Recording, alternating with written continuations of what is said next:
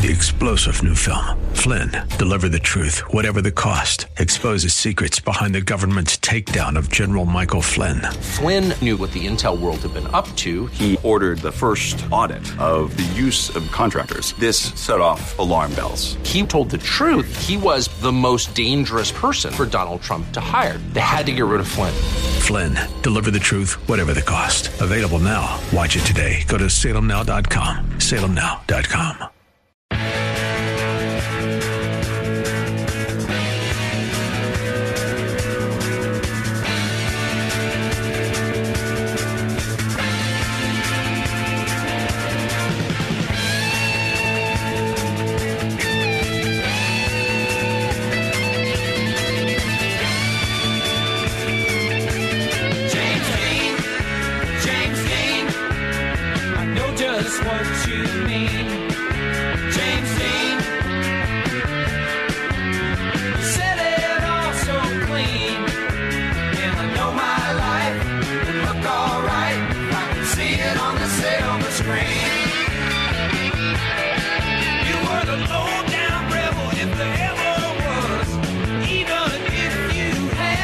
Back in 1955, at about 5:45 p.m., 24-year-old actor James Dean was killed in his Porsche Spyder on the roads. And what's really weird when you think about the whole thing about James Dean is that the only movie that had come out of his was East of Eden. Rebel Without a Cause and Giant were released a couple of months later, and of course he was a superstar already, and now he went into the whole thing of being a legend with dying on, as he did. Let me just read about the automobile accident. It's kind of interesting. His Porsche hit a Ford Tudor sedan at an intersection. The driver of the other car, 23-year-old California Polytechnic State University student Donald Turnipspeed, what a name, huh? Turnipspeed, was dazed but mostly uninjured. Dean's passenger, German Porsche mechanic Rolf Wertherich, was badly injured, but he survived. Only Dean died at the wreck. That's kind of interesting. Only one of Dean's movies, East of Eden, as I said, was released at the time of his death. Rebel Without a Cause and Giant opened shortly afterward, but he was already on his way to superstardom, and the crash made him a legend. Think about the kind of effect this guy had on cinema, because people hadn't even really seen him on the big screen all that much, and went on to be just a superstar of movies. But anyway, I wanted to give you that as our piece of history today. Another piece of history really quick, and then I want to talk to Kim Hammer, state senator. And I gave him a call last night because I think some things were misconstrued yesterday by the state legislature. But anyway, back in 1954, for the first time in reading about history, I don't feel like an old man, all right? I was a year old when the Nautilus, the world's first nuclear submarine, was commissioned. It was constructed under the direction of U.S. Navy captain at that time, going to be like an admiral, a 3-star admiral or whatever, Russian-born engineer who joined the U.S. atomic program in 46, and that would be Captain Rickover. In 47, he was put in charge of the Navy's nuclear program. He helped get the Nautilus launched, got it into the water. It was used for years. It traversed over 500,000 miles during the time that it was active, and it was the first. It set all kinds of speed records and all kinds of stuff, but the biggest record that it had was that it was the first submarine ever to go under the North Pole, because it could go underwater and stay there and indefinitely, because the engine didn't need any kind of oxygen to run. Just a a little bit of history for you this early Thursday morning. Now, let's, turn our attention over to State Senator Kim Hammer. And Kim, how are you this morning? Great, Dave. Beautiful morning.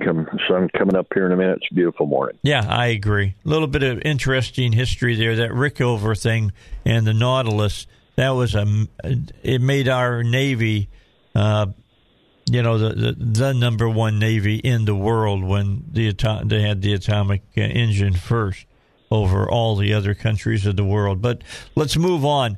I got all kinds of calls last night. I got all kinds of texts, emails. People, here's the key. People are really ticked off. They're angry. They're mad. In fact, I just got a new book. I'm going to have the author on within the next week or two talking about misplaced anger, getting so angry about what has been going on with our government that people don't really understand what's going on with the government. So let's talk about yesterday in the state government.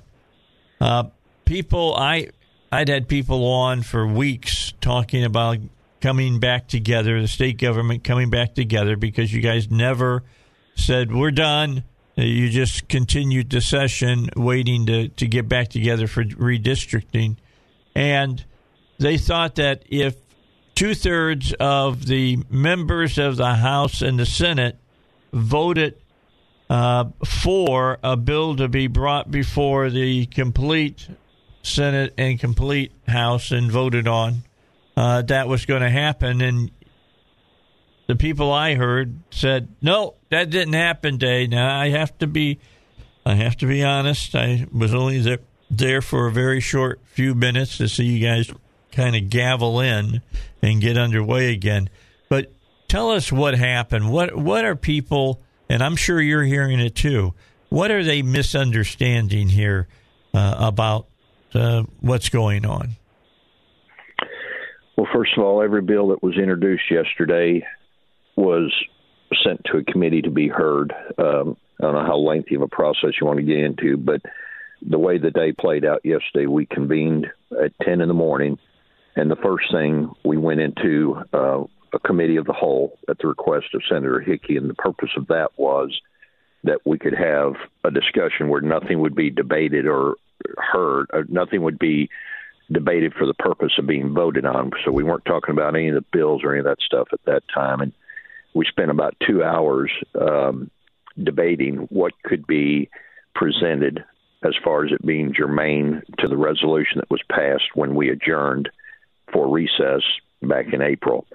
And we had staff come in and talk about, the legality in cases and all the things that, were presented as to what would be the narrow scope of what could be introduced. And the main thing is any bill that was introduced had to have some germane connection to the resolution and the 5 key points of what could be heard when we came back out of recess. And so there's about 2-hour debate on that and discussion and questions, at the end of which we went back into session so we could begin to officially do business. Now, I can talk for about 5 to 10 minutes nonstop. So let me just ask you. Yeah, well, here's the first thing. 5 key points.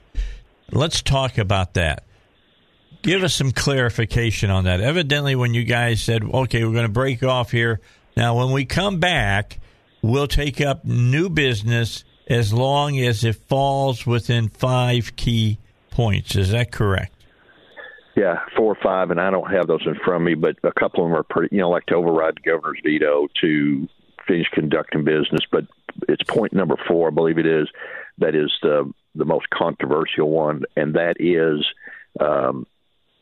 unfinished business, and then anything that related to the ongoing emergency and dealing specifically with COVID-19 funding. And that's the main point upon which, and the redistricting. I mean, that was kind of a blatant point. It had to relate to redistricting, but if it didn't relate to redistricting, then it was the COVID-19 expenditures and anything unexpected that had come up or unfinished business that had a direct connection to the COVID-19 funding or anything related to the emergency. That was the kind of the catch-all phrase where a lot of the debate occurred around. All right, so was it just a misunderstanding on some people's part that they thought that if they had a bill, for instance, I mean, Garner had a lot of different bills yesterday. They all went into committee. Was there one bill that didn't make it into committee that everybody's yelling about?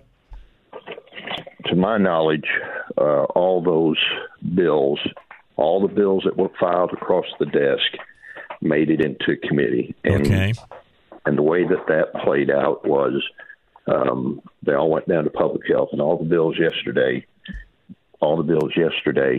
went to one of two committees. All the redistricting bills went to state agencies. All the other bills went to public health. And the resolution, Senator Gardner had a resolution dealing with condemning Joe Biden for his handling of the Afghan withdrawal. That went to state agencies and was heard and passed out, I was told, by Senator Ballinger. So, to my knowledge, all the bills that Trent filed across the desk made it into a committee. Now, his bills went down to public health, and I sit on public health, and public health batched all the bills that were not Senator Garner's bill, and we referred them directly to the floor because we knew there was going to be heavy debate on all of them. My understanding is Senator Gardner requested that his bills be held in committee for the purpose of being debated, and so they are sitting in the Public Health Committee right now to be taken up at a time, that the chair determines that they can be heard. But those other bills that were in public health are going to be heard and debated on the Senate floor today that were Senate bills. Okay, so what was the heartburn about with the Lieutenant Governor, Tim Griffin, and with Hickey about supposedly not allowing some bills to be heard? So what played out with all that was after we had all that debate, and the first resolution, which was Senator Gardner's, was read across the desk. Mm-hmm. Senator Hickey objected to it, and I want to say about Senator Hickey, he is presenting his position and his thoughts on the basis that he doesn't think that, based on the way a court case was held, that anything other than the redistricting bills are the only things that we should be hearing. And I respect that. And that's the healthy process of, a republic that you live in, that you can have this iron sharpening iron debate. And that was a lot of it yesterday. It was just a lot of debate on, and, people taking positions based on their understanding. I don't think there was anything intentional to submarine anything or to distract or to take away anything. It was just conviction of the debate as to what should get heard. So when that came across, Senator Hickey objected, Tim disagreed, and actually that resolution got sent to state agency. Then what happened was, to clarify whether resolutions could be heard in the extended recess or coming out of extended recess, Senator Mark Johnson got up and made a motion that resolutions could be heard, but only resolutions that would be Senate resolutions. So no concurrent resolutions, no House resolutions. The Senate's just going to hear resolutions that are originated out of the Senate, because there's two other ones that are laying out there recognizing people that had done achievement. So, Tim and Senator Hickey, there was back and forth, but it was part of the healthy debate that was going on. Now, where some of the vote of 16-16 came, and I know there were people in the gallery, and I'm not sure if they totally understood, the process, because it was playing out fast yesterday. I mean, we were like, we were in the 2-minute drill of a football game, and it was moving fast. And I can go into this next part, or I'll stop and answer any questions on what I've said so far. Okay. What we'll do is we'll stop, because I got to take a break. Okay. And then we'll come back and we'll pick it up from there. And maybe you can help people understand that, there was not somebody out there submarining all these different bills, that they're actually going to still be down on the floor, be debated, be heard on, and be voted on. Can we do that? Okay. Yeah, I can hang on. All right. You hold on. All right. It's 21 after 6 on a Thursday. I just thought this is something we need to talk about because there were a lot of people there yesterday. They had that big rally. They had over 700 people there. So we'll talk about that when we come back. Let's talk first about David Lucas because he wants to ask you a question. Are you concerned about out-of-control government spending, soaring inflation, political unrest, and a rapid decline in the U.S. dollar? If you're a typical American, you better be concerned about those things. It's why millions of Americans are investing in silver and gold to protect their nest eggs. David Lucas Financial, right here in North Little Rock, wants you to know that he doesn't want you to be hurt by 1970s-style inflation and have it destroy your retirement. Learn how silver and gold could help you protect your assets, IRA, 401k, and hard-earned savings by calling 501-222-3315. They work with one of the only regulated and licensed national wholesalers in the country, and they can get you direct prices from a dealer you can trust. So to learn more about buying gold, buying silver, 501-222-3315. That's 501-222-3315. Investment advisory services offered through David Lucas Financial, an Arkansas registered investment advisor. We'll be back with State Senator Kim Hammer, and we'll talk more about what happened yesterday when the Committee of the Whole got together. We'll talk about it when we return on the Dave Elswick Show. All right, so Kim Hammer is our guest. He's state senator. He's talking about what happened yesterday when the Committee of the Whole reconvened. And there's a lot of people who think that the conservative cause was kicked in the gutter yesterday, Kim, and that's just the opposite of what happened. To my knowledge, everything that was filed yesterday got assigned to a committee. And again, a lot of what was happening on the floor was happening at a really fast pace. And as somebody said, because we are, we're coming out of a recess, it's not that we're in uncharted water, but we're in unfamiliar water.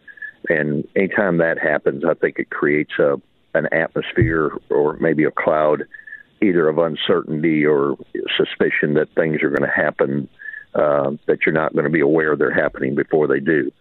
And so I think that probably contributed to it. But one of the main things that maybe some people didn't understand was when it came time to read what we call the bills across the desk, and that's where Lieutenant Governor, who chairs the Senate chamber, starts to read the bills across the desk for the purpose of getting them on the calendar. Now, we had waived the 24-hour rule. The rule we traditionally have is that a bill can't be heard for 24 hours, but because we're trying to get this session done, it's not unusual that we've done this before, and it was done yesterday. Motion was made to waive the 24-hour rule, so that means that as soon as the bill was run across the desk, it could go to the committee and begun to be heard, as soon as the chair called for the committee to meet. Right. And go ahead. Well, what you're saying is that people who thought that the conservative side was taking a beating, it really was not happening. In fact, the people who we would say were progressive on the right were the ones that lost because the bills are going to be heard. I got 30 seconds. Am I right or am I wrong? Every bill that was read across the desk yesterday is going to have a chance to be heard in the fact that it is in the committee. Now, in the Public Health Committee, Senator Gardner, one of his bills left in committee, and so there has to be a Public Health Committee called, in order for those bills to be heard. That will be the next thing you watch for is, will that committee be called, or will he request that the committee be called? Because his bills are the only ones left sitting in public health. All right. Thank you very much, State Senator. We appreciate the time. I hope we've cleared up some misconceptions out there, because that I really wanted to make sure that people knew that the conservative side of the party is doing their job. Thank you very much. It's time to talk with our special guest from Harding University this week, and that is going to be Sarah Orpeza, who is the program director, College of Sciences Applied Dietetics Practice Program at Harding University. I'll tell you what all of that means in just a second. And we're going to have a long discussion about what is a registered dietitian nutritionist and what career opportunities are available for registered dietitians. And that this is kind of a new area. Now, I'm a type 2 diabetic, so my doctor told me that I needed to see somebody like you to sit down and talk about how I should do my meals and things of that nature, so that I could keep my sugar measurements at a reasonable spot, as well as being able to lose a little bit of weight and things of that nature. Why don't you talk about how this particular area of study has exploded over the last, I'm going to think, maybe 5-10 years? That's a great question, Dave. Well, the number of baby boomers are living longer. Just Americans in general, we're living longer, which is great. But also, too, that means a lot of us need health care later down in our lives. And also, too, we've just had an increased public interest in food and nutrition. Not even just the food that we eat, but how we grow our food, creating sustainable food systems. Food insecurity is also a big thing. And then also, too, because we're living longer, we have people are using healthcare more often now. We also are seeing an increased prevalence of chronic disease. So all of those factors reveal an overwhelming need for registered dietitian nutritionist. And according to the Bureau of Labor Statistics, there's a projected growth in this area. So that means there's going to be a lot of jobs available. And just like with any other healthcare profession, dietitians are needed in the hospital setting, outpatient setting. So there's definitely a need and jobs that are available for future students. And it's more important than ever that people come and see folks who are educated in these fields, instead of just going out there on the Wild West. That's what I call the internet, and checking out all the different stories that are out there. This is, eat a pound of cinnamon a month and you'll get rid of your type 2 diabetes and things of that nature. I just made that up. That's not true. I just made that up. But the bottom line, you know what I'm saying. There's a lot of misinformation out there. Yes. Yeah, with internet at their fingertips, as you know, consumers are taking health into their own hands, which is great, that we have information that's out there, easily accessible. However, we know that surfing the internet and just any form of social media uncovers a lot of nutrition and misinformation that, from quick fixes that fail to deliver, claims that are too good to be true, and then recommending foods that are good or bad. Registered dietitians are the ones that help correct that nutrition and misinformation, and they're educated to apply that evidence-based research and practice to help people in communities thrive and live their healthiest. But that is a big thing. I'll tell you this much, Sarah. If everything that I've read about eggs is correct in type 2 diabetes, I should not have type 2 diabetes. I eat a ton of eggs. I love eggs, especially after they figured out that the cholesterol in an egg has no bearing on the cholesterol in your body. That has been a long disputed thing, a lot of controversy with different types of food, but eggs, yes, is one of those. Yeah, it's been interesting. Let's talk about careers, because that's important as well. You become a registered dietitian nutritionist. Maybe you don't sit in a hospital or a doctor's office and just talk to people about what it is they're eating. I mean, you could be in the food service sector, you could be in a research center. You could be working at a fitness center in a gym. I mean, this can be used in a lot of different ways. Yes, that's the wonderful thing that I tell students and prospective students, that once you become an RD, once you have that credential, really the world is your oyster. They look for the nutrition professional. So when you're even looking for jobs, the fact that you have an RD credential, that puts you at the top. And yeah, like you mentioned, yes, dietitians, most of the jobs are in entry-level clinical settings, but that doesn't mean dietitians are working in different sectors, whether that's private, public, nonprofit areas. A big thing, too, is even big industries, corporate organizations, they are starting wellness programs where they hire dietitians. Even large grocery store chains are hiring dietitians to do nutrition education in the grocery store setting or even through social media. And an exciting thing, too, is a boom in private practice dietitians that are providing telehealth. We know with COVID and the pandemic, we've had to kind of switch to providing more telehealth for people that might not feel comfortable coming into the office. But now that this is more common, a lot of dietitians are offering nutrition counseling and education through telehealth. And what a wonderful job where you can work from home, or you can provide those services in a more convenient way for the community. So those are just some areas that the discipline keeps expanding, especially with new research. We see a boom in nutrigenetics, and a lot of dietitians are getting behind that research and providing tailored care based on your genetics, which is amazing. That was something that wasn't really thought about, 20 years ago. So the advances in science and in nutrition are definitely changing the way that we're doing careers and what's available for future dietitians. Our guest is Sarah Peza, and she's the program director at the College of Sciences Applied Dietetics Practice Program at Harding University. And this is something that if you've gone into college and you've already gotten a degree, you can go in and take some additional courses and get into this program as well as a grad program. Let's talk about what are the steps to becoming a registered dietitian nutritionist. Can you talk about that? Expound a little bit? Yeah, so at Harding University, we're really excited to launch our new Applied Dietetics Practice Program, and we offer two pathways. And like you said, Dave, we have a pathway for students that already have a bachelor's degree, and this can be a degree in anything. So students who already have a degree, as long as they have the prerequisites, they are welcome to apply.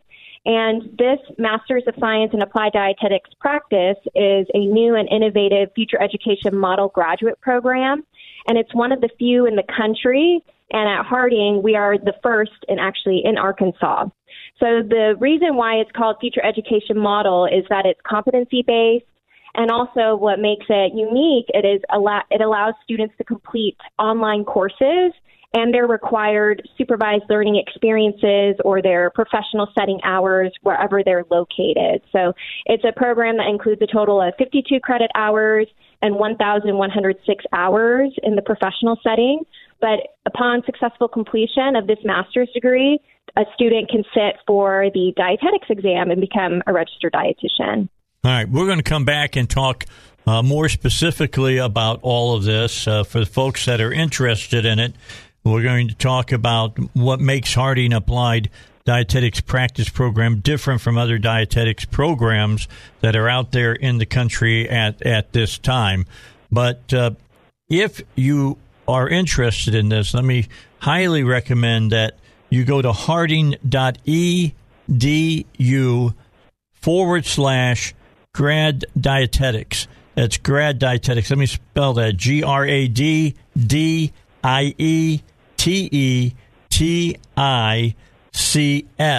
And many of the things that we've talked about, you'll see again.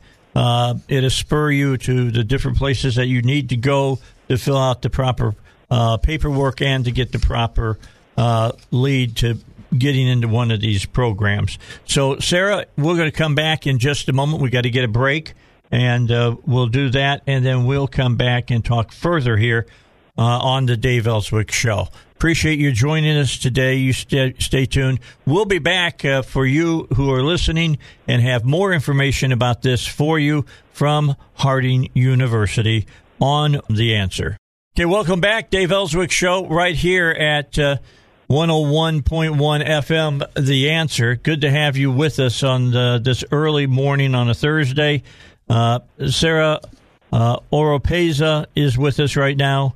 She's the program director, College of Sciences, Applied Dietetics Practice Program at Harding University up in Searcy. And I've been saying this for months now. It is amazing what Harding is doing with their graduate programs. They're way ahead of a lot of the schools, and that's even the East Coast schools, that everybody thinks are God's gift to the universe. But the Searcy School is doing really, really, really well in bringing a lot of this stuff to you. Let's get back in and talk about dietetics some more here on the Dave Elswick Show. What makes your program different from other programs that are out there, Sarah? So I gave you a really good lead-in with that because I think that Harding is just head and shoulders above a lot of other universities right now. Yeah, great question, Dave. When students are looking for different types of programs, the thing to really consider is whether or not, something fits for them. And at Harding, we are, proud to be Christ-centered and mission-focused. And one thing that we are really excited about is that we are one of the very few faith-based dietetics programs of its kind in the nation. So not even in the state, but in the nation. So I think that speaks volumes just for Arkansas, but of course the nation as well. And another thing that I want to highlight is that we are accredited by the Accreditation Council for Education and Nutrition and Dietetics. And we are accredited as an early adopter demonstration program that uses the future education model, like I mentioned. So for us, we're one of the few programs that have used these new standards. It's very innovative in the curriculum and how it's designed. So it's for a student who wants to really be on the cutting edge of what future practitioners are doing, this is one of the great programs that they should look into. And last but not least, I think this thing is we provide student flexibility when it comes to their classes. We have a unique combination of online learning and student-identified rotations in the professional setting, and that can be here in the state of Arkansas or can be anywhere in the United States. So that's a wonderful thing, too. If students love Harding, they want to go to a Christian school, but maybe they can't move to Arkansas or maybe they live somewhere else, we provide that flexibility. And the only time that they need to come to campus is for orientation and an intensive where they can meet their peers in person and do some skill-based learning. But it really does provide that student flexibility that many other programs may not have where they're required to be on campus. Go ahead. I'll let you finish. And the final thing really is because we allow students with any background, you don't have to have a bachelor's degree in nutrition or dietetics to apply, and we don't require the GRE as well. So that's something to also think about as you're looking for schools and which school would be the best fit for you. A lot of people think that the only people that are interested in these programs are young people, between 18 and 35 or whatever. That's just not the case anymore in education. In education, people are making changes in their particular, field that they want to be involved in. And this allows people to make these changes without having all kinds of problems, correct? Exactly. And there have been so many students that have emailed me, reached out to me, Dave, that are, they studied biology in the past or they studied business and they're like, the pandemic made me kind of rethink what I'm doing and I want to go into nutrition and dietetics. And we're just really excited that we have that path. Of course, students may have to do some prerequisite courses, get the foundational nutrition courses, but it is a lot easier than going back to school and completing an entire bachelor's degree to start the process of becoming a dietitian. But yes, for sure, exactly what you said. Yeah, it's really important that people understand that perhaps you just got tired or you are tired of the particular field that you were in. You want to do something new. This really interests you. All you have to do is go to harding.edu/grad dietetics, and you can get all the necessary information you need to be able to acquire the necessary credentials to be able to take on a new career. Exactly. Okay. So let me finish up with you, and let's talk about what people need to do then.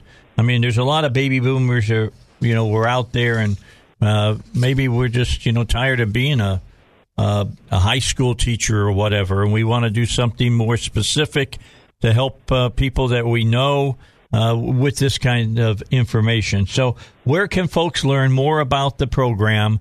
What are the real questions they should be asking themselves, Sarah, about this program, and asking you about this program before they take the leap to get involved in it? Yeah. So, Dave, we're excited also to be hosting several virtual open houses this year. So it's going to be a Zoom link so people can RSVP and join our open house. We will actually introduce all of the new faculty, our curriculum, all the program prerequisites, how to apply, basically everything a student needs to know about how to proceed. So our next open house will be on Sunday, October 10th from 4 to 5 p.m. Central Time. And people who are interested can register on our website, harding.edu/grad-dietetics. But if people have specific questions for me, I am more than welcome to answer those specific questions, and they can email me at dietetics@harding.edu. Yeah, I want to go back and talk real quickly about something that we kind of ran over real fast at the beginning of the interview, and that is working in this field opens you up to virtually just a whole cornucopia of different opportunities. I mean, yeah, there's clinical settings that you can be involved in, but there's research centers, there's the fitness centers. One thing that I think we probably can talk about is sports teams, like collegiate sports teams and professional sports teams. All of those professional athletes and many of the collegiate athletes, which there's not that much difference between them and a professional, to be honest with you, they have specific, dietetic eating programs that they follow, and they're expected to follow them.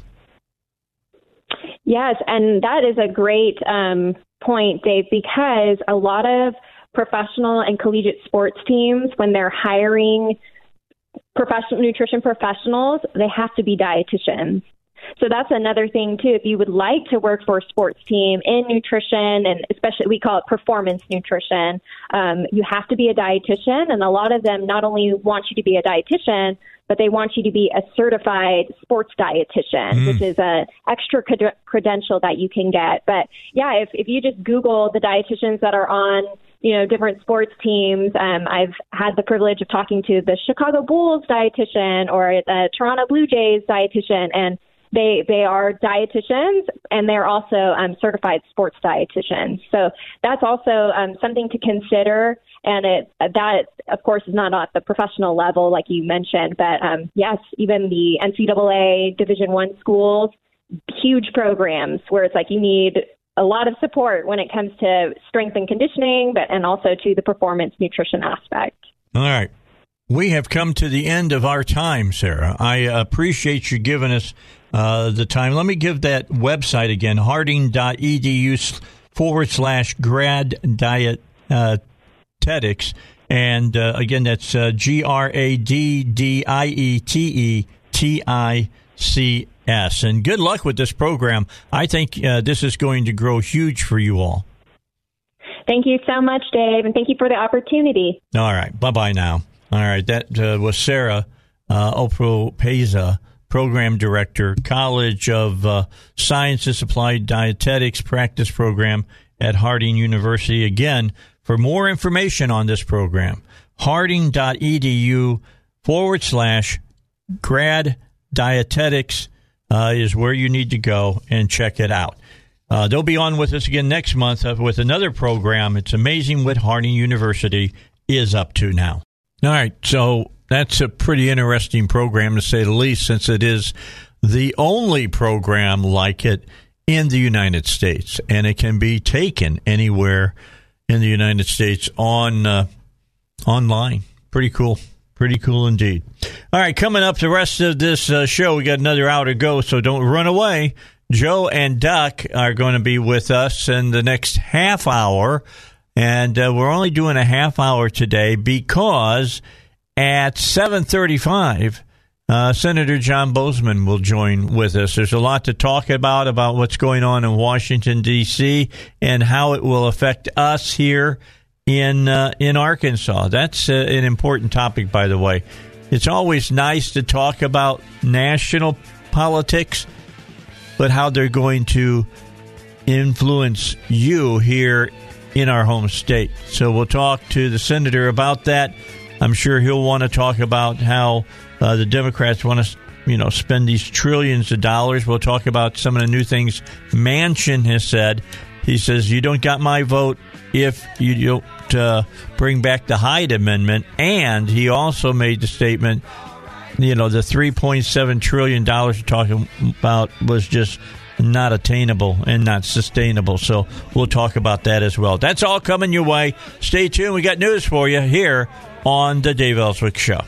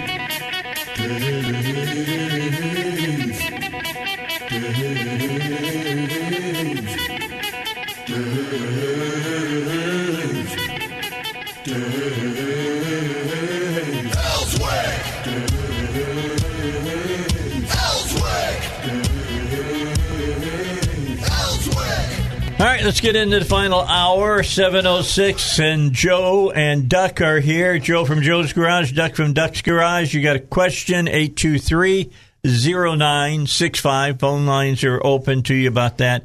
I've heard people talk about a couple of things since I've been back from vacation concerning cars, and I thought I'd bring them up to the two guys today, let them talk about it. First of all, Duck, you like my new glasses? I do. I bought those yesterday. I went to that Vision place, Vision over off of Markham, and they did the job, man. I got bifocals, of course, and took them 2 hours. That's all. They said 2 hours. Do they fit good? Oh, yeah. They're great. And you know what was really great? Driving in the dark and being able to see the whole highway. Mm-hmm. Driving home was not fun from Florida the first about 3.5 hours of the trip, because I left at about 4:30 in the morning. So I had to wait for the sun to come up so I could kind of see over into the forested areas. And that's important because before I could see over to the forested areas, there was a big buck that was standing on the side of the road. And I'm glad he didn't try to cross while I was coming past him. So anyway, just let you know that that the Vision place was called Success Vision or something like Vision Success. They do a good job. They did a good job. Went in and got my eyes examined yesterday over at the optometrist at Walmart in Cabot. She does a really good job. I like her a lot. So we talked, and she took pictures of my retina. She says, I want you to show you, Dave, that type 2 diabetes does do things to the back of your retina. Yeah, every time I go, that's what they tell me. Look here. This has changed from last time. Yeah, well, and I'm glad that they do that. I want to see it. The thing that bothered me was they said that I knew I was developing cataracts, and they said 4 or 5 years you're going to have surgery there. Last thing I want to hear is I got to have surgery. Yeah. Mm-hmm. Me too. I don't want to have any more surgeries. All right, 9 minutes after 7, Tuesday morning, I think it was. I'm minding my own business. I'm driving into work, and my phone rings. And it's Heidi. And Heidi says, can you stop by and pick me up? My car won't start. All right. It's dead. And she told me she thought it was the battery, and sure enough it was. She put a new battery in, and her car's working perfectly now.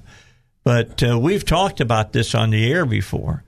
Batteries do not last the way batteries used to last in cars, correct? That's correct. Well, and another thing, too, they would give you a sign that they're fixing to go down, wouldn't they, Joe? Yeah. Be slow cranking every now and then, and you know that it's... But now, you can just turn the key off and go back and get in, and it's dead.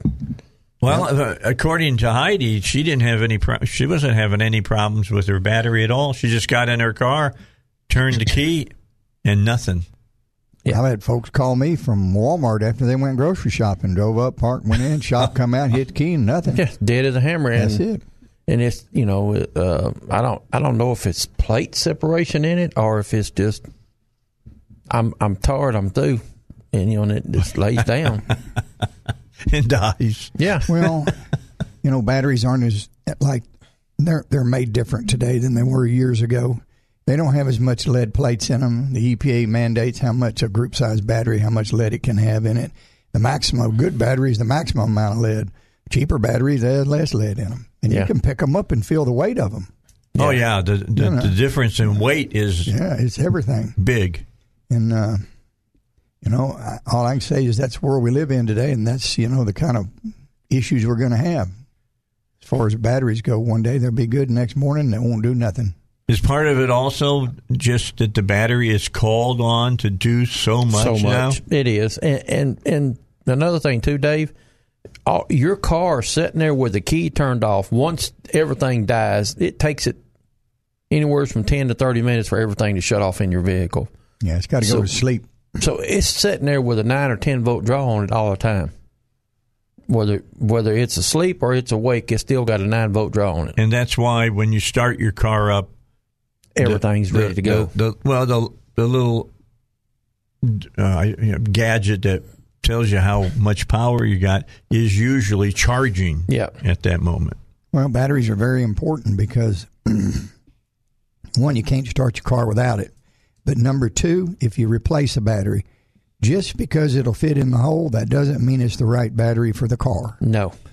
And it's important to put back what it was born with, the right cold cranking amps, reserve capacity and all that, because the batteries today are charged up according to how the PCM learns the battery and the strategy. And if you put a battery in a car, a lot of times you have to go in there and reset it and calibrate it and tell it that you've changed it so it can start the learning process over. Because if it don't, it could overcharge it. It could undercharge it. There's a bunch that it could happen that if you don't do all that. Well, that's why I don't go to Walmart or go to Target or whomever to get my battery. I come see you guys. And not only cars and pickups and diesel pickups, now the 18-wheelers are running the same thing. The 18-wheeler has 4 31 series batteries in them. They're 1,100 cold cranking amps. It takes one of them and isolates it by itself, and where if you pull over on the side of the road and you turn the truck off and you say you got a little fan blowing on you, it runs off of that battery, not the 3 cranking batteries. It's kind of like a motor home now. That's kind of cool. Yeah, and that way you don't get up and click, click, click, click, because you don't sit there and run the battery down. All right. Well, just keep that in mind. What can the average car owner, pickup truck owner, do? I mean, to prepare for that. I mean, if 3 years, and figure you might as well factor in you got to buy a new battery just so you don't end up sitting in the parking lot somewhere. Pretty close. 4 years is a max on them. Yep. Some of the batteries I sell, the AC Delcos and Motorcrafts, they have a 36 to 42 month free replacement. And once they're out of the free replacement period, there's no point in warranting that battery, because they're going to prorate that battery, anything above that. And if they go back, by the time you pay the prorate on it, it's going to be about 80% of what a new battery is, but you don't get the free replacement again. So it'd be better off. Yes. Yeah, otherwise that free replacement will go on forever. But once that battery is warranted under the free replacement or under a prorate, you do not get the free replacement again. You only get it one time. Yeah. You'd be better off just to buy a new battery. Makes sense. Yeah, and you only want to pay 20% more if the battery's like say it's got a 3-year replacement and you got 40 months on it. You're out. Yeah. Don't prorate that battery and pay 80% of what a new one costs. Pay 100% of a new one costs and get the free replacement going on for the next 3 years. That makes sense. Okay. All these batteries today have serial numbers on them. So if you take it back, you're not going to say, well, I don't have my receipt, but I didn't buy it. They'll pull up by the serial number saying, no, we know exactly what day you bought that battery. It's on the computer now. And, a good battery today, it can cost somewhere in the upwards of $175 to $250. Buy one for a Sprinter. Oh, well, they're probably about $300. About $3.50. Yeah. All right. For the good one. I mean, for the one that goes in there. That it was born with. Because it is a 1100 co-cranking amp battery. Mm-hmm. All right, we're going to take a break. We're going to talk about bumper to bumper because if you got to replace a battery, you should do it through one of the bumper to bumper certified service centers, and they get good batteries from bumper to bumper. And we're going to talk about another part of your car that you use a lot, but a lot of people sure do complain about the part that you got on your new car. They don't like them. We'll talk about it when we come back on that. Let's talk about, though, bumper-to-bumper, good batteries, correct? Good batteries. Motorcraft, made by the Penn Corporation. Good batteries. Bumper-to-bumper has about anything we want. Is Interstate still around? Yes, sir. I sell them. Mm-hmm. Is Gibbs still involved with him? Yes. They still got his race car. Let me put it that way. Okay. All right. I didn't know. It's kind of weird because his racing team hasn't done very good lately. at least I don't think so because I don't hear so much about him. Yeah. As far as, I guess he's still on the stock circuit, isn't he? Oh, yeah. He's got Denny Hamlin still driving for him. He's got Bush still driving for him. He's still in there. He's still doing his thing. Yeah. Yeah, we're talking about Joe Gibbs, of course. Yeah. We're not talking about the Gibbs on NCIS. No, we're going to leave him there. Yeah.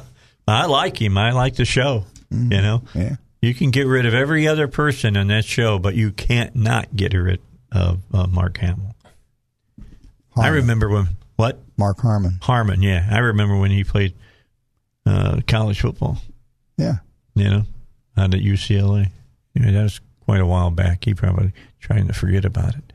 Anyway, we'll come back and talk further. Just know that the guys at the Bumper to Bumper Certified Service Centers use bumper to bumper parts, and they use the best parts for your car so that your car will be running when you need your car to be running. So what's that other thing that I'm talking about that a lot of people are complaining? I must have heard 10 people complain about this since it's been back this week. I don't know why. It just seems to be for this week.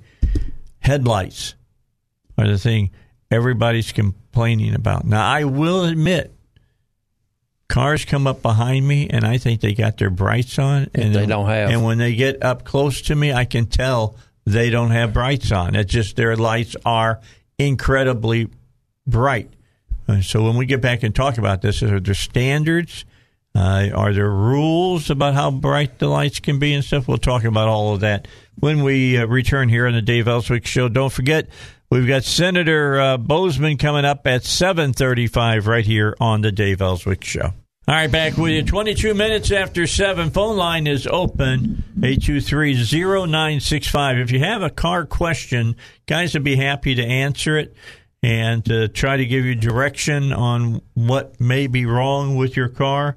But until we get a call, what I'm going to do is just talk about some things that are being presented to me, people talking about them. When I hear people talk about a certain thing, and I hear it a lot, then it's time for these guys to talk about it and discuss it as well. When the senator is on, I got a couple of questions that I'm going to ask them dealing with and because Joe and I were just talking, and he was exactly right. A lot of people don't realize that the Chinese are trying to undermine us right now. In my opinion, yes. Well, they're doing a pretty good job. Not your opinion. It's a lot of people's opinions, all right? And when you see a lot of the things that are happening, it's not opinion, it's truth. That's it. and it's going on. I mean, if you watched any of these meetings that have happened with these generals about Afghanistan sitting in front of the senators and answering their questions, if that doesn't concern you, you're not paying attention. There's some really serious stuff that's being said about politicians and what they're doing, and with the generals. About the generals are there to give them information. And I know, Mr. President, you want to do that, but think about this, all right? And this is why we're against what you want to do. And then the president looks at him and says, that's fine. I hear what you're saying, but I ain't going to follow it. That's what Biden did. Mm-hmm. All right? That's actually exactly what he did. Didn't remember getting that advice. Yeah. Oh, yeah, that's right. He didn't remember it. I forgot about that. No one told me that. Yeah. Well, you got three generals in the same meeting, all said they did. Yeah. And then I got to give the general some credit in that they sat there and they said, I'm not going to talk about what I specifically talked about to the president in the Oval Office. They saved his fat. There's no doubt about it. That's exactly what they did. They didn't tell the American people. They told some of the truth. They didn't tell all of the truth. That's what happened. Well, that's our secrets, and they, I understand there's some stuff that they don't need to say, don't need to be out into the public so everybody else can hear it. Yeah, well, I have the funny feeling Chinese and Russians already know what those things are. Yeah, he called and told them. Excuse my voice, but yeah, I know. I understand what you're saying. Millie, you like Millie? It's still dark outside, Dave. His face said it all. Mm-hmm. His face said it all. All right, enough of that. People complaining to me about headlights. They say that they're way too bright. And, when you get a pickup truck pulls up behind you and you're driving in a regular car, they are squarely in the middle of your rearview mirror. Yep. And they are, and I'll agree with what people are saying, they are really bright. And they think that people have their brights on, and guys, they don't. No. They get their lights are that bright. What's going on with car manufacturers? Don't they realize that they're doing this? I'm sure they do. They're at the maximum lumens as far as brightness goes. I'm not sure exactly what the government standard is there.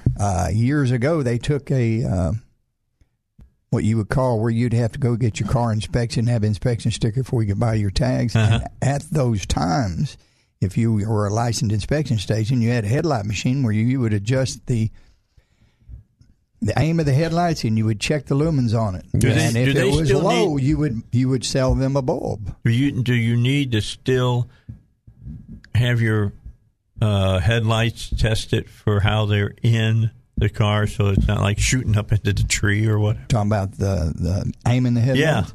Yeah, you can still do that, and a lot of folks do it. Body shops do it. There's a procedure for that, but as far as having a track with a headlight machine on anymore, I hadn't seen one in years. How about you? Me neither. But, I hadn't. The aim has got a lot to do with it, and, if you take a truck, four-wheel drive, and you put a what you call a level kit on it, and you raise the front end up in the air 2 inches, it puts those lights at a different angle. Yes. And, and if you jack one up, put a 4, 5, 6 inch lift on it, they're at a different angle. A whole lot different there angle. Should be an adjustment for that. I don't think anybody does it anymore. It's not required that I know of. I guess if you were meeting a police officer and you blinded him, he might pull you over and say, I can write you a ticket for that, and you get them headlights adjusted down. So. Well, they don't get to do that until they turn their doggone headlights on the top of their cars off when they pull somebody over and they're blaring into your lane as you're driving towards them. I mean, you can't see squat. Mm-hmm. Yeah, it pretty well blinds you. Yeah, you can't see nothing. It's just scary when that happens. And I guess as the older you get, your eyes become more susceptible to that. Light sensitive. Because I know as I drive across the river bridge in the morning, the cars that are coming the other way now, a lot of them I know have their brights on. Mm-hmm. And it's hard to keep in the lane that you're in because you can't see the lines on the road. Sometimes you can't see the wall that's there. That's kind of makes it a little bit nervous. And a lot of these new cars, Dave, they went to strictly LEDs. And you know how bright LED is. I mean, you can just take a regular light bulb and screw it in, then screw a LED in right behind it, and it's a lot brighter. You go from 250 aluminums to 3,500 aluminum just by changing a bulb from this to that, and they all have got transformers on them now, which makes them bright too. But the other thing what was it? How many years ago was it? Those bluish colored lights that everybody was using. You don't see those as much anymore. Did they make those illegal? I hate them when they come up behind me. No, I don't think they made those illegal or anything. I just think that the newer cars, the way they're designed, you can't put them bulbs in it. You can't put those bulbs in there. Okay. Yeah. I know. I see them every once in a while. Usually it's the Mercedes or that would be halogen Beamers bulbs, or something like that. Most new cars now are LED or high-intensity, high-voltage bulbs in the front of them, and it's a complete different world. Some headlight bulbs are $125, $135 to buy them. Yeah, and some of them you got to replace the whole assembly. And you can't replace them with some of this aftermarket stuff because there's a lighting control module in these cars, and it's a different feedback on it. And you'll have warning lights come on, tell you got bulbs out, they're not working right, they don't flash right, dimmers don't work right. If you try and change any of that, you're going to create a lot of problems. So it's a lot of reasons why you don't see a lot of those bulbs out anymore. All right. We're out of time today, guys. Senator gets a half hour of your time. I'm sorry. It's okay. But Senator John Boozman will be on with us when we come back from the break here. We're going to keep Duck around. He wants to say thanks to the senator because the senator did some good things for him. And then I will ask Joe about China during that segment. We'll do that. All right, let's go. Bill O'Reilly. All right, 25 minutes until 8. In just a moment, we will join our senator in Washington, D.C., John Boozman, talk to him a little bit about what's going on with the Democrats. And I want to talk to him about the Chinese. And, Duck is sticking around just so he can say thank you to him because the senator helped him out with his PPP. We'll talk to him about that as well. But first of all, let me tell you about Pat Davis. It's that time where you should be looking at your health care that you got. I know that my folks that handle mine told me to get in touch with them by the end of this week and talk to them about it. I'm staying with them. They've done a good job. No reason that I shouldn't stay with Elder Care, and that's except I wish they changed their name. I don't want somebody to tell me I'm an elder. I just don't want to hear that. I just don't want to hear that. I had to talk to John about that, too. He's getting tired of people calling him old. Pat Davis, though, can answer all your questions about how you can do health care, health insurance, and save 30 to 50% on it. If you're self-employed, got a great plan for you. It's actual insurance, not a share plan. You can choose any provider in the nation. There's no co-pays. You often get a check when you go to the doctor, urgent care, and even the hospital. And any excess money that goes to the client, it goes to the client instead of the insurance company. Here's what you need to do. You need to call Pat and talk to him. He'll explain how it works. Makes it clear as day for you. 501-605-6935. 501-605-6935. YourHealthPlanMan.com on the internet. That's Pat Davis. All right. One of my favorite senators is on the line with us here on the Dave Elswick Show. John Boozman is here. He is the senior senator of the state of Arkansas. And, John, thanks for joining us today here on the Dave Elswick Show. We were supposed to be in D.C. today, but it just didn't work out. We were looking forward to that. Yeah, didn't get to go.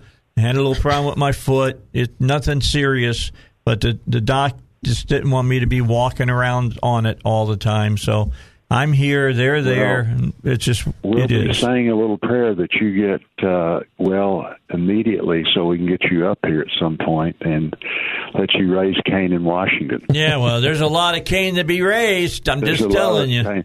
It's funny you were talking about, senior senator and this and that. I was in the chair last Congress when Republicans had control, so we would, rule over the Senate. And I introduced one of the senators. I meant to say senior senator, and I said senior citizen from the state. And it shook him up so much he had to start over again.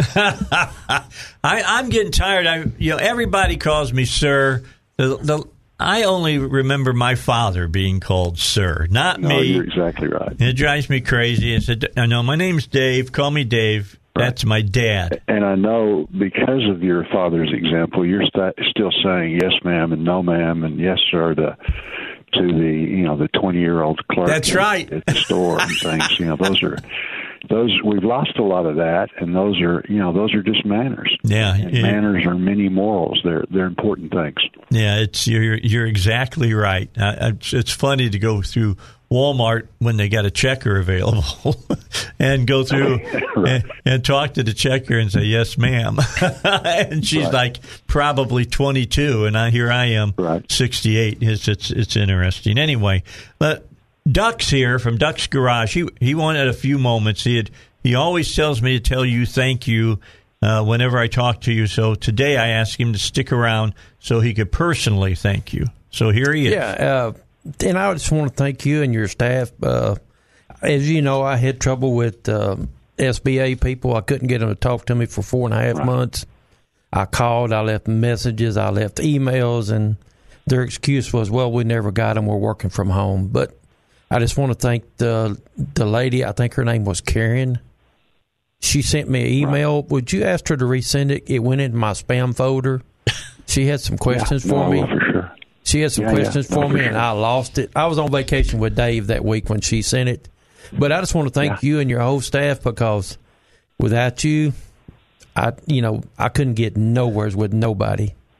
And well, I appreciate that very much. I apologize that you're having trouble with the agency, and that's how these things are sometimes. So yeah, and I started out through Kim Hammer, and then I come to radio and talked to Dave, and Dave said, "Wait a minute, let's get Senator." And so once they got involved, they talked to my banker. They got in. I already had a letter, but my banker needed something else from them. Right, and so that's.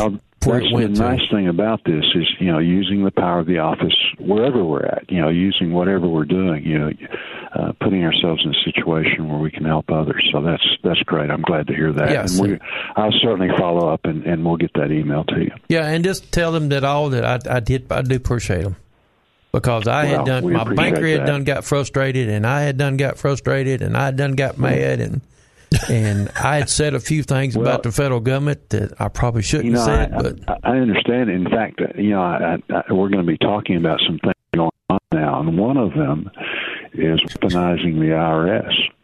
And we're in a situation now where part of this massive spending bill is so big, they can't even really estimate how much it's going to cost because of all of the different programs. They think Congressional Budget Office, probably around $4 trillion in new spending, $2 trillion in new taxes. And one of the ways that they're going to pay for that is to spend $89 billion on the IRS, providing them with new IRS agents, tens of thousands. And then they're going to, every time you have a transaction, whether you deposit or withdraw $600, over $600 from your account, that's going to be reported to the IRS. Right now, there's a reporting threshold of $10,000 that's been in place for decades. If you index that to inflation, that would be $50,000 now. We were actually trying to get that raised, because that standard is too low. But if you can imagine, every time, this is truly Big Brother. And people don't believe it. They say, John, that can't be. Well, it is. It is. This is one of the major pay-fors, is getting it such that the IRS knows everything we're doing, and so that, and it's cumulative. It's $200 now, $200 later. And then when it adds up to $600, then they turn it in. It is real. It's beyond belief. And we're pushing back really hard, and the major thing is just getting the information out so that your listeners, so that the people of Arkansas, and we're in great shape in Arkansas. There's no Republican that's going to vote for any of this stuff. In fact, it's amazing, guys. There's no Republican, period, that's going to vote for any of this stuff in either house of Congress. But what we've got to do is, through our different entities, the different businesses that we're in, contact our national people and say, look, you got to fight back against this stuff. Yeah, I got to jump in and just ask you this question, Senator. The Schumer just said the other day that it's because of Republicans that they can't get this done. And I'm thinking to myself, that's a great compliment. Yeah, well, but I'm thinking, I'm going, you control the House. You control the White House. You control the Senate. And you're blaming the Republicans for it not getting done? Well, I think what's happening, Dave, is Republicans are doing a good job. You're doing a good job, through programming like this, talking about these crazy things that pay for us. The Green New Deal is going to be part of this package. Yeah. You can imagine what it's going to do to Arkansas if gasoline goes up $1 a gallon. We're all two-wage earner families. You take an extra $20 or $30 out of each one of our pockets. There's no disposable income left. What does it do to single moms? What does it do to people on fixed incomes? So the list goes on and on and on. And I think I'd love to take exclusive credit we as Republicans blocking this, but what's blocking is the American public. They're standing up and saying, hey, we don't want a $600 reporting threshold. We don't want to be in a situation where if mom or dad passes away and we inherit something, right now under current law, the value of the property becomes the day of death. What they're trying to do is take it back to when that property was bought. So you can imagine you've got a business, you got a small business, small farm, and maybe the land was purchased, the building was purchased, the equipment was purchased decades ago. Then what they want you to do is come up with the tax dollars, the capital gain between then and now. The average cost to the small and medium sized farms, the farm community, was $720,000. Oh my God! So these are huge numbers. And the other thing we did, Dave, is I'm the ranking on ag, so I told my committee, I said, look, it's one thing if we say this, these are the facts. Get somebody to study this. And so we asked Texas A&M, who we're happy we beat last week. We asked them they're the premier people that do this kind of research. We said, run the numbers. They follow 94 farms throughout the country. 92 they found would be dramatically impacted. The two that weren't didn't have any land. And so 92 of the 94, and the average was $720,000. So these are big things. Doubling capital gains, getting which they want to do, and you're in a situation then where you're paying 40% plus 3.7 or 8% for Obamacare, and then you pay state income tax on top of that. You're at 50%.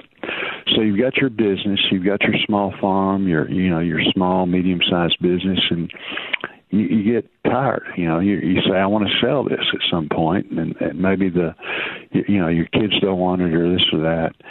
Then you're talking, and that's your 401k, it's your pension plan, it's your life savings. It's your holidays and your weekends. I mean, you poured your life into this thing.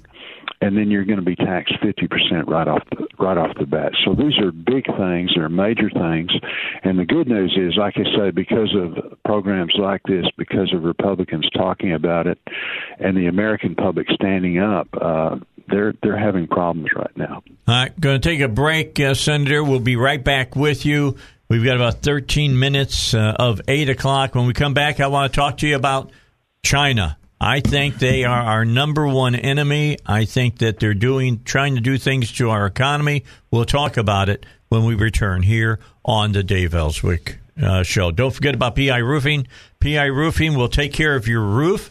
You want to keep that roof in good shape so that you don't spring a leak, so to speak, and start getting bad water into your home, because it gets to that drywall, it can cause problems that can add up real quickly when you got to get them fixed. So go talk to the folks at PI Roofing. They're the only people that have ever worked on the roof of my house, and the way I feel that they're the only people that will work on the roof of my house. All you got to do is just follow them up on the internet. Go to piroofing.com. That's piroofing.com. All right, we got 9 minutes till 8. Our senior senator is on the air with us, John Bozeman.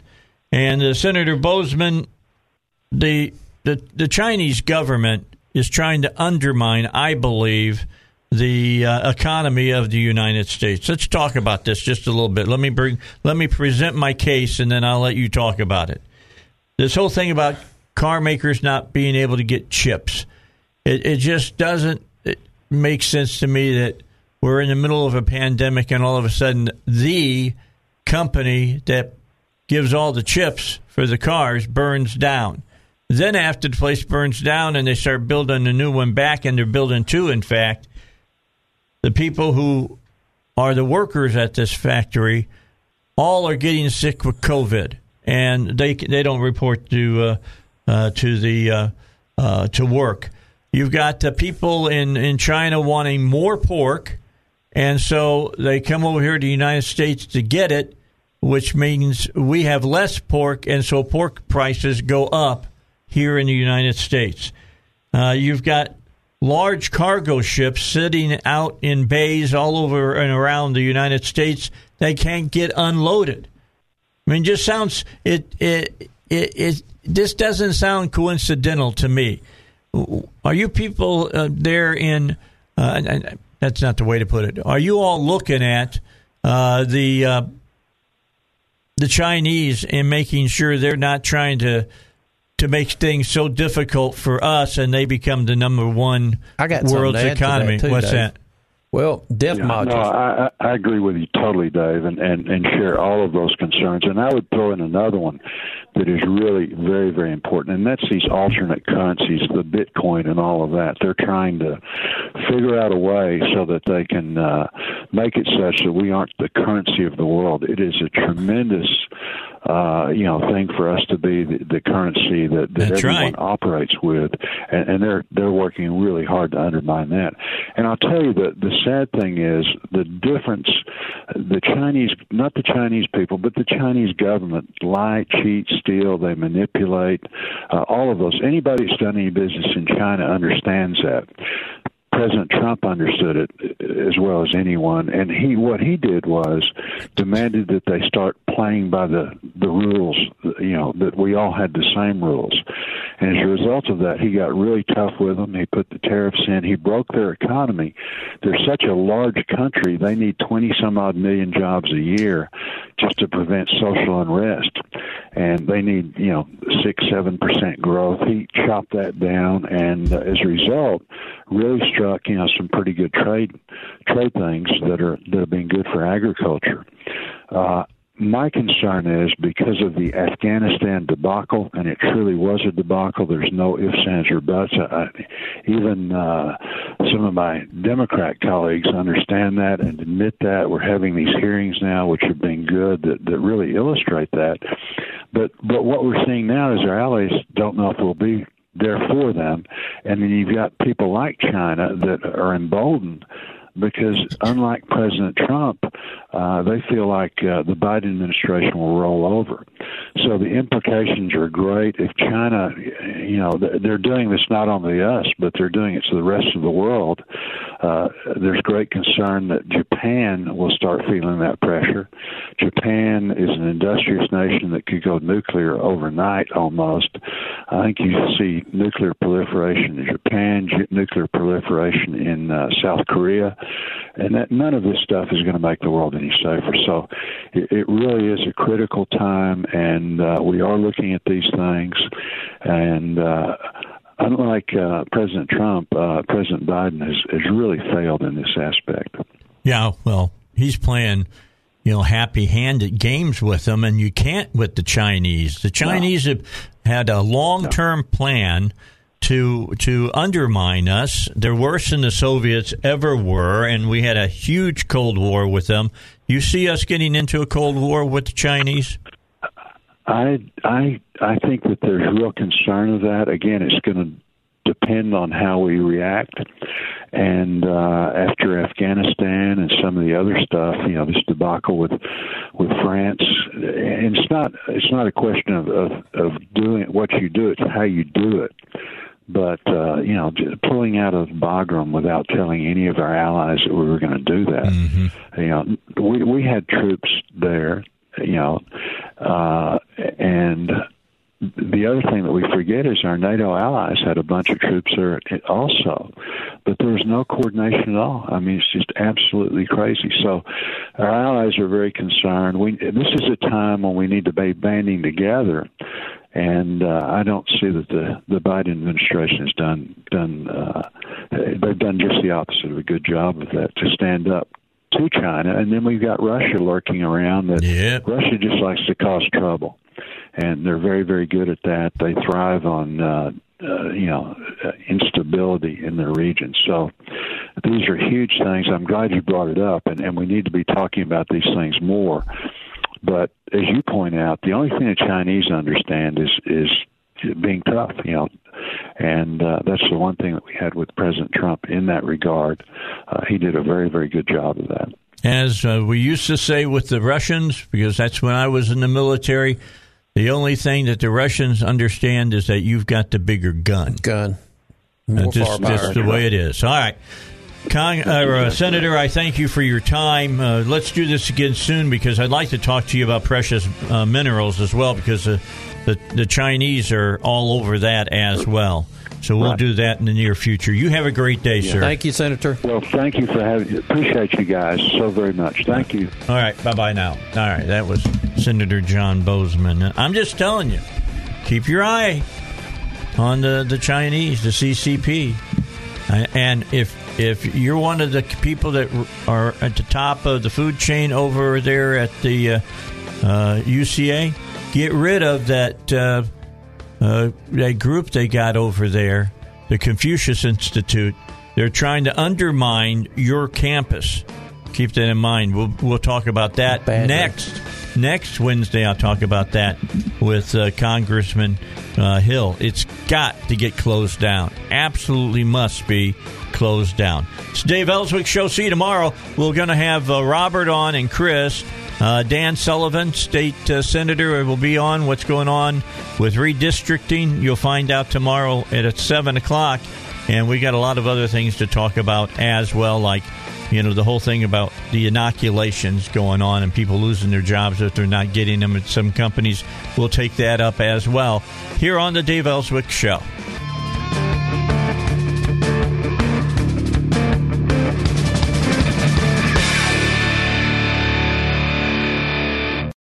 Three-star General Michael J. Flynn, head of the Pentagon Intelligence Agency, knew all the government's dirty secrets. He was one of the most respected generals in the military. Flynn knew what the intel world had been up to. He understood its funding. He ordered the first audit of the use of contractors. This set off alarm bells.